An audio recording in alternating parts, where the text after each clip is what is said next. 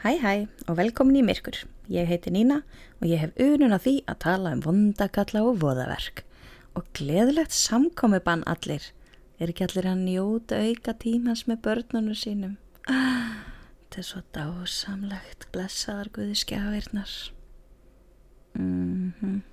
Ég vona að þið heyri mun á hljóðgæðum því ég komin með alvöru mikrofón. Núna get ég aldeilis kjaftað út í 1. Í dag ætla ég bara að hafa þetta létt og laggott. Þetta verður eiginlega bara svona mínimyrkur í dag. Ég hugsaði bara, það eru svo margir einangrun og sóttkví og veikir og allt þetta. Fólk þarf afþreyingarefni, svo ég ætla að leggja mitt að mörkum. Þið sendið bara fólkóruna til mín í pósti. Ég þarf enga óþarfa umgengni á þessum síðustu og vestu. Mínimyrkur verður bara svona stuttir þættir, þar sem ég þarf ekki að eyða allt og lungun tíma í að finna resources og eitthvað svona, en þeir verða vonandi alveg jafn skemmtilegir. Þeir eru kannski svona mál sem að minna vitað og svona, þannig að það tekur styttri tíma fyrir mig að finna allt sem ég finna get þau. Þannig að þið skellið bara fótunum upp á borð og gleymið uppvaskinu í smá stund, eða notið tíman og setjið upp þóttavél, mér alveg sama. Ég kom með kók í glas og ég bara tilbúin í það. Bolli dagsins svona svartur og stendur á honum sarcasm, loading, please wait. Dóttir minn gaf mér þetta í jólagjöf, henni fannst þetta vera eitthvað að henda mér svo vel. Í dag ætla ég að tala morðin á Tan-börnunum, einnig þekkt sem Fay Lang Family Murders, Tan Children Murders og Tan Children Massacre. Þannig að ég vona að sé bara allir peppi pínu barnamorð í dag. Við erum ekki í Bandaríkjunum með þetta skipti, heldur Singapore, þannig að ég mun líklegast slátra hverju einasta sérnafni sem hér verður búið fram í kvöld, þannig að, sorry. Tan fjölskyldan samanstóð af pappanum Tan Quen Chai og mömmunni Lee Mei Ying. Þau áttu 4 börn, það voru 3 strákar, þeir voru allir byrjaðir í skóla. Tan Kok Peng, 10 ára, Tan Kok Hin, 8 ára, Tan Kok Soon, 6 ára og svo kom ein stelpaðan í restina. Það var Tan Shin Ni. Hún var 5 ára og þannig að hún var bara ennþá í leikskóla. Þessi 6 manna fjölskylda átti heima í Fay Lang Bahri hverfinu í agnarsmárri íbúð sem var bara með einu svefnbergi. Þröngt með að sáttir sitja á allt það, en ég var til í að sjá systemi sem þau voru að nota því mér finnst mínir 140 fermetrar stundum of litlir. Þannig að þetta var stór fjölskylda í litlu húsnæði, en fólk sem þekkti þau lýsti þeim bara sem mjög hamingjusamir fjölskyldu og þau voru öll mjög náin. Foreldrarnir bara elskuðu börnin sín út af lífinu og reyndu að gera allt fyrir þau sem þau gátu og eittu líka bara mjög miklu tíma með þeim. Börnin voru bara frábæri krakkar, þau höguðu sér vel, þau léku sér fallega saman og voru bara sérlega vel heppnuð eintök. Foreldrarnir áttu rútu og unnu við að keyra öðrum börnum í skólan eins og skólabíll eiginlega. Þau þurftu að fara mjög snemma á fætur og voru farin út í seinasta lagi 6:30 á morgnana. Þeirra eigin börn fóru síðan sjálf á fætur, gerðu sér reddi og fóru síðan bara ein í skólan. By the way, foreldrarnir gerðu þetta alla daga vikunar. Skóli bara alla daga vikunar í Singapore? Það prógram sem ég held að ég myndi ekki taka þátt í. En 7. janúar 1979 þá byrjar dagurinn bara eins og venjulega. Foreldrarnir rísa á rekkju allt og snemma fyrir nokkara mannesku og fara í vinnuna 6:30. Mamman var vön að hringja í krakkana svona cirka 10 mínútur yfir 7, bara svona til að passa að væri ekki örugglega vöknuð og að koma sér á fætur. En þegar hún hringir þennan dag, þá svarar enginn. Hún reynir nokkru sem viðbót, en það svarar aldrei neitt í síman. Hún fer þá að hafa smá áhyggjur á því að krakkarnir hafi sofið yfir sig eða að kannski sé símaður eitthvað bilaður. Svo hún hringir í nágrannakonu sína og biður hana að fara yfir og athuga hvort það sé ekki í lagi með krakkarna. Grannakonan alveg til í það og röltir yfir og bankar upp á, en það kemur enginn til dyra. Hún hlustar svona á hurðinni og heyrir engin hljóð. Þannig að hún fer bara aftur inn til sín og segir við mömmuna að líklega séu krakkarnir bara farin í skólan af því að það sé enginn inn í íbúðinni hjá þeim. 10:00 þá koma foreldrarnir heim eins og þau gerðu alltaf. Það var bara allt í orden heima á þeim, bara allt eins og átt að vera, þannig að þau náttúrulega bara halda að krakkarnir hafi farið í skólan. Það var ekki fyrir en mamman ætla á klósetti og labbar inn á baðherbergi að hún finnur krakkana. Öll 4 börnin voru látin og lágu á baðherbergisgólfinu. vesalingskonan að labba inn á þetta atriði bara og maðurinn auðvitað líka en þetta er auðvitað svona topp 3 yfir það skelfilegasta sem getur gengið inn á. Það er náttúrulega hringt í lögguna og þeir koma bara brjálæðir og vettvangurinn var svo hræðilegur að löggunum varð óglatt og margir sem hlupu út og þurftu að gubba og eitthvað.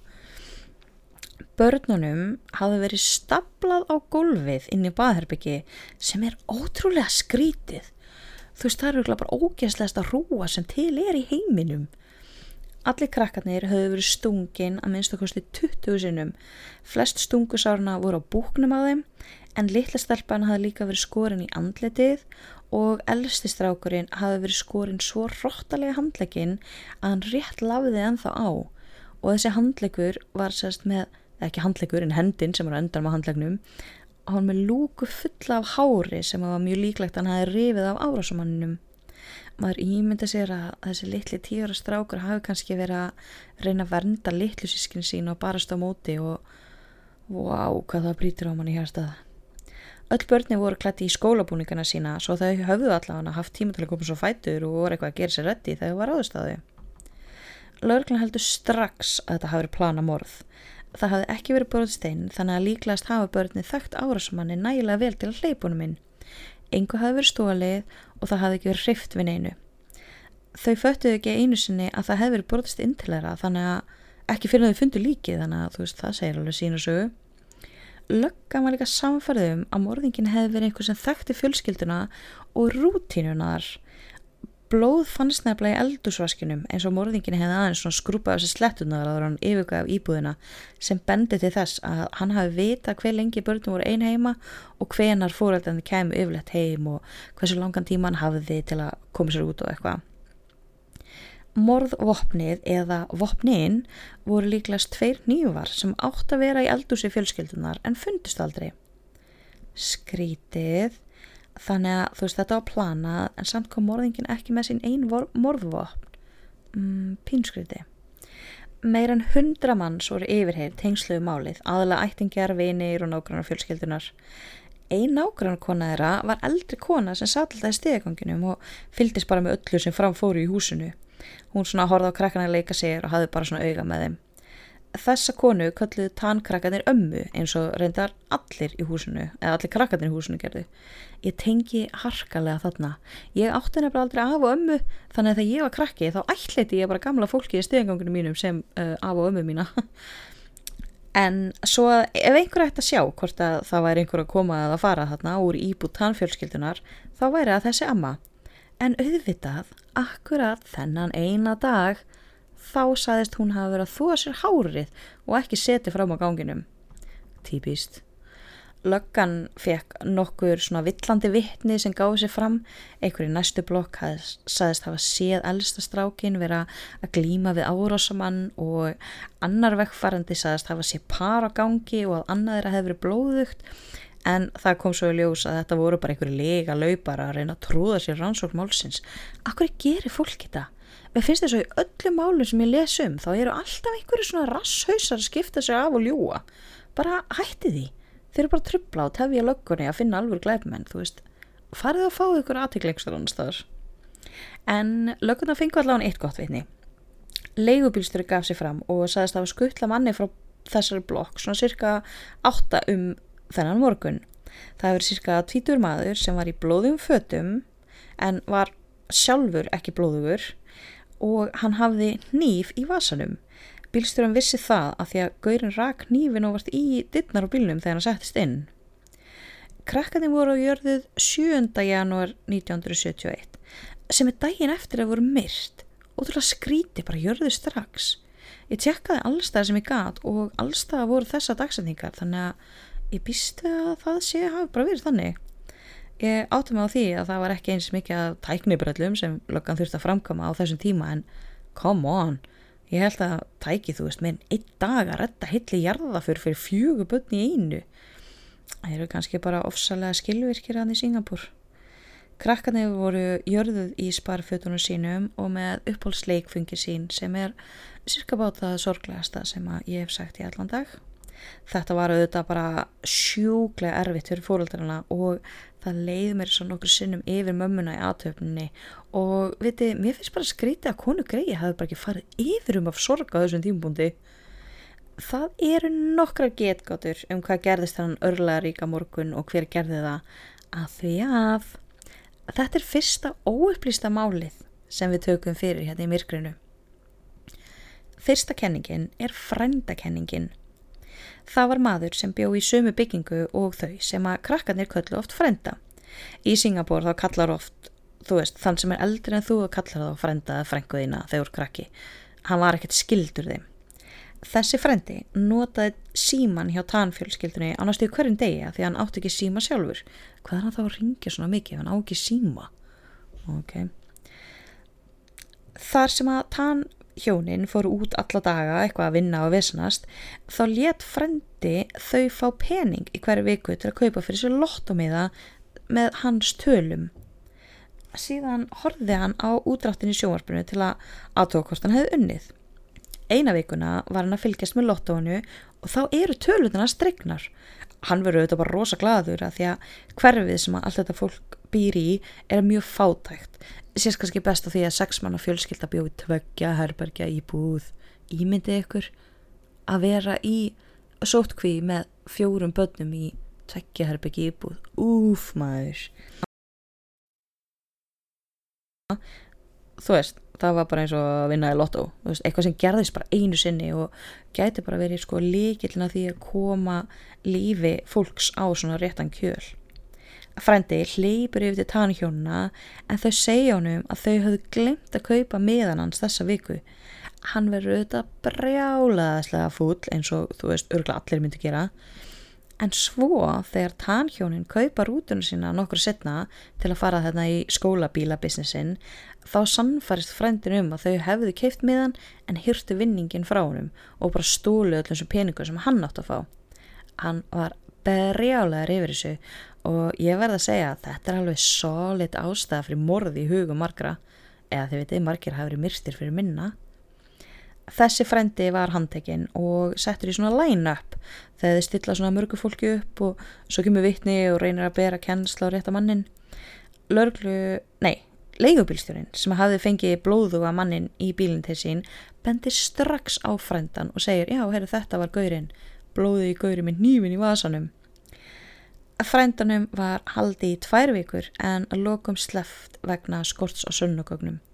Og svo þegar honum sleppt þá flutti hann fljótlega bara úr hverfinu á samt systur sinni og það hefur enginn séð hann eða heyrt síðan. Ekki samt á svona spooky hátt, bara svona, þið veitir, samfélagsmiðla voru ekki til og ef nágræðin flutti þá var, þú veist, næsta vísdóð myndir aldrei sjá hann áttur. Það er komment sem er fljótundum á netinu. Upprænilega kommenti er ekki til því að þetta var komment á YouTube myndband, svo myndbandur 1, en fólk hefur copy-pastað út allt svo að það er ennþá til hana einhver staðar. Þetta komment talar að allir sem búa í hverfinu vita að það var frændin sem drap krakkana. Tan-hjónin höfðu ekki keypt lottómiðan og hann varð svo reiður að hann vildi eyða ættkvíslinni þeirra. Það er sérst mjög mikilvægt í Singapúr að láta nafnið halda áfram að passa ættiðin lifi af. Þetta komment vildi meina að meira segja Tan-hjónin vissu að það var hann sem framdi morðin en þau þorði ekki neitt að segja neitt. Af því að frændin var í einhver rosa gengi og það voru allir skítræddir hann. Það er engin tilviljun að amman hafi verið að þvo sér hárið í gæsalöpum akkurat þennan dag. Önnur kenning sem er líka talaður að Tan-hjónin hafi verið partur af einhverju sem kallast Tan-teen eitthvað shame. Þetta er eitthvað rosa iffi, eitthvað svona fjárfestingadæmi. Fólk setur sér svona pening í pott og einhvað félag sér að fjárfesta þennan pening. Fólkið sem á pening í pottunum fær síðan smá útborgun eins og ári en þegar einhver í hópnum deyr þá er þeirra parti í pottunum skipt á milli allra sem eftir eru þannig að þinn hlutur stækkar í hversin sem einhver deyr. Þetta heldur síðan áfram þar til ein manneskja er eftir á lífi sem fær þá bara allt. En þessi kenning var afsönnuð á lögreglunni því að þeir gátu ekki fundið neinar vísbendingar sem bentu til þess að Tan-hjónin hefði verið í einhverju svoleiðis grúppu. Og líka þessi Tan-teen sjóður erfist ekki til barnana þína, annars myndir náttúrulega aldrei neitt fá peningin, þannig að það væri ótrúlega fávitrægt að drepa börnin en ekki foreldrana ef að það væri málið. 2 vikum eftir að börnin eru myrt þá fá Tan hjónin póstkort, svona kínverska nýjárspóstkort. Á kortinu var mynd af krökkum eitthvað að leika sér og búið að skrifa verulega andstyggileg skilaboð. Það stóð Now you won't have any more offsprings, ha ha ha ha, og þetta var undirritað The Murderer. Pælið í þessu, einhver sendi þetta, eins og það veri bara eðlilegasti hlutur í heimi. En þetta póstkort samfæra lögurnar endanlega að morðingin væri einhver sem þekkti hjónin rosalega vel. Af því að ekki bara eru hjónin ávörpuð sem Achai og Aeng á kortinu sem eru nöfnin sem bara svona þeirra nánasti hringur kallaði þau, heldur hafði mamman farið í ófrjósemisaðgerð þegar hún eignaðist yngstu stelpuna sína. En það var eitthvað sem þau sögðu ekkert hverjum sem var. Þú veist, það var bara svona nánastu vinir og fjölskylda sem vissi því. Áður en spyrð, já, frændin vissi af þessu aðgerð og já, það var búið að sleppa honum á varðhaldið þegar póstkortið var sent. Lögurnar halda líklegast hafi þetta póstkort komið frá morðingjanum sjálfum. Ég veit ekki hvort ég vonaði ekki. Þú veist, shit, hvað ömurlegt múf að senda þetta póstkort, að bara sparkandi liggjandi mannesku, sko. En þetta gæti hafi verið gabb og brella frá einhverju fát út í bæ, en samt þyrfti sá fáviti að vera eitthvað sem að þekkti þau. Ég ætla aðeins að ræðum ástæðuna fyrir því að mamman fór í ófrjósemisaðgerð af því að það pínflókið, en ég ætla að gera mitt besta. Ok, málið var nefnilega ekki að þeim langaði ekki fleiri börn. Þau bara elskuðu börn og vildu bara eiga heilan helling af þeim. En eftir seinni heimsstyrjöldina þá var rosa mikil fólksfjölgun í Singapúr. Yfirvöld ákveða að reyna að stemma stegu við þetta þar sem að það bara fyrir að vera skortur á öllu nema fólki. Svo að á 7. áratugnum þá kemur herferð með slagurunni Stop at 2 þar sem er verið að hvetja fólk til þess að eignast bara 2 börn. Ef að fólk eignast fleiri en 2 börn þá var þeim refsað með alls konar svona skattamálum. Ef ég yfirfæri þetta yfir á íslenskt þá er þetta eins og þú myndir fá barnabætur, frístundastyrk, þetta lægri leikskólagjöld, systkinaafslátt og all that good stuff. En bara með fyrstu 2 börnunum, ef þú myndir síðan eignast fleiri eftir það, þá myndir ekkert fá, ekki einu svona barneignarleyfi og þú myndir þurfa sjálf að borga allan sjúkrahúskostnað sem myndir fylgja fæðingunni og krakkar sem voru ekki númer 1 eða 2 fengu minni forgang í skóla. Og svo til að koma með svona frekar questionable move, þá var konum boðin peningur til að fara í ófrjósemisaðgerð sem er náttúrulega mjög freistandi fyrir fátækar konur en það var einmitt fátækt fólk sem var að fjölga sem mest. Svo hjónin létu undan þessum þrýstingi frá yfirvöldum, létu þessu 4 börn bara næja og mamman fór í þessu aðgerð. Eftir morðin þá hætta foreldrarnir að vinna í skólabílabusinessnum af því að þau þoldu ekki að vera í kringum annarra manna börn og það er bara enginn að dæma þau fyrir það. Og þau fóru bara að vinna í eitthvað skona verksmiðju. Þau voru samt áfram bara sterk saman sem par og morðin gerði þau jafnvel enn nánar en áður. Og þau vildu samt agalega mikið fylla upp í skarðið í hjartanu sínu sem að morðin hófiðu þetta skili eftir. Og þau reyndu að ætla að börni en gátu það ekki, bara þú veist, vesen á pappír og bara ógeðslega strangar reglur og eitthvað. Ekki bætir og skák að þau búa ennþá í sömu íbúðinni og þú veist, það er svo sjúkt erfitt að fá húsnæði í Singapúr. Markarinn þetta heima er bara eitthvað djók með þar. Pæli í því samt hvað var erfitt að búa þar ennþá og íbúðin varðeilega bara svona shrine eða svona musteri fyrir börnin. Þú veist, foreldrarnir pössuðu að það var allt eins og það var þegar þau voru lifandi. Mér finnst þess að það sé rosa algengt að þegar fólk missi börnin sín og þú veist, reyna kannski að halda í minninguna betur eða eitthvað og þau veit, breyti ekki herbygginu og svona og þú veist maður skilur það svo sem. Þannig að þau hjónin fara að ganga milli lækna að reyna að láta snúa ófrjósemisaðgerðinu við en engin læknir vildi hjálpa þeim því að það var bara tilgangslaust. Sko í dag er erfitt að laga þessa aðgerð. Mér skilst að eggjaleiðarinn sé skorin í sundur og brent fyrir og þú er ekki alveg að hengja mig upp á það samt. Og læknavísundurum hefur sko fleygt fram síðan 1980 þannig að þá hefur þetta bara verið eitthvað mission impossible. Loksins árið 1981 þá funduðu lækni sem var tilbúin að prófa að bakfæra þetta að því hann dövorkendi náttúrulega fólkinu. Hann varaði þau samt við því að það væru brjálaðslega litla líkur að þetta myndi heppnast en þau vildi allan að prófa. Og ég get glatt ykkur með því að 3 árum eftir þetta þá verða þau ólétt og eignast heilbrigðan og flottan strák í desember 1984. Þannig að það allavega svona pínu happy ending á þessu fyrsta óupplýsta máli sem ég tek fyrir. Og ef við förum pínu út í sögusagnir, nú erum við að fara í pínu creepy. Nágrannarnir segja að á nóttinni getur þau heyrt börn hlaupa íbúðuna fyrir ofan þau og stundum heyra þau barnahlátur. Aðrir nágrannar segja að þau hafi séð drauga skjótast fram hjá glugganum svona svo börn að hlaupa. Ég fyrir strax að hugsa eitt atriði úr myndinni Ouija board. Ok, frekar léleg hryllingsmynd síðan 90 eða eitthvað. Hann bara eftir þessu eina atriða sem svo eitthvað gaur sem possessed og það svo ógeðslega skeri þegar hann sýnt svona skjótast eitthvað fram í glugganum og martraða bensín. Það líka bara ekkert eins creepy og barnadraugar. Ég myndi pissa á mig ef ég væri að sofna og myndi heyra barnahlátur. Glætan. Leiði sagði þetta og kom einhver dragsúgur og hurðin hristist í falsinum. Ég var líka að horfa á eitthvað svona YouTube-vídeó þar sem var gæla gerði þetta mál og akkurat þegar hún sagði að frændin hefði örugglega gert þetta þá hrundi eitthvað drasla veggjunum hjá henni. Spooky. En meira hef ég ekki. Þetta var sagan af Tan-börnunum Peng, Kok, Soon og Ni. Ég persónulega fylgi hjörðinni og held að frændin hafi gert þetta af því þetta svo skrítið. Krakkarnir myrtir akkurat á þessum rúmlega 3 tímum sem foreldrarnir heiman og svo það greinilega einhver sem þekki ferðina þeirra. Og hvernig tókst nú að myrða 4 börn á þess að nokkur heyrði? Af því að krakkar öskra og æpa bara svona ef það er ekki verið að gera neitt við þau. Hvað þá er verið að myrða þau með köldu blóði? Þau voru örugglega, gráta og reyna að flýja, kalla hjálp eða eitthvað. Og ef þessi frendi var í þessu brjálaga gengi þá getur verið að fólk hafi bara ekki þorað að stíga fram og tala þetta. Þetta er alltaf rosa duló og af hverju að krökkunum staplað upp? Það er líka ótrúlega furðulegt. Þetta mál er bara allt mjög furðulegt og bara því miður þá er ansi ólíklegt að gerandi muni nokkuð tíma nást en það má alltaf vona. Ég vona að þið hafi haft gaman að þessu mínimyrkri.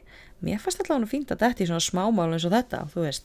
Þetta er ekki nema ykkur rúmlega 20 mínútur. Ég sjálf er ekki einangrun eða sóttkví og ég þarf að mæta í mína vinnu alltaf en ég skal gera mitt besta að koma með eitthvað gott stöf svona aðeins oftar fyrir ykkur sem eru föst heima á meðan á þessum heimsendi stendur. Á mánudaginn kemur síðan seinnipartur af Nanny Doss sem var búin að myrða 6 manns þegar við skildum við hana og trúi mér elskurnar mínar hún var hvergi nærri hætt. Ég ætla að minna á að ég er á Instagram, myrkurpodcast og þið getið sendt mér e-mail á myrkurpodcast@gmail.com. Þangað til næst. Bye!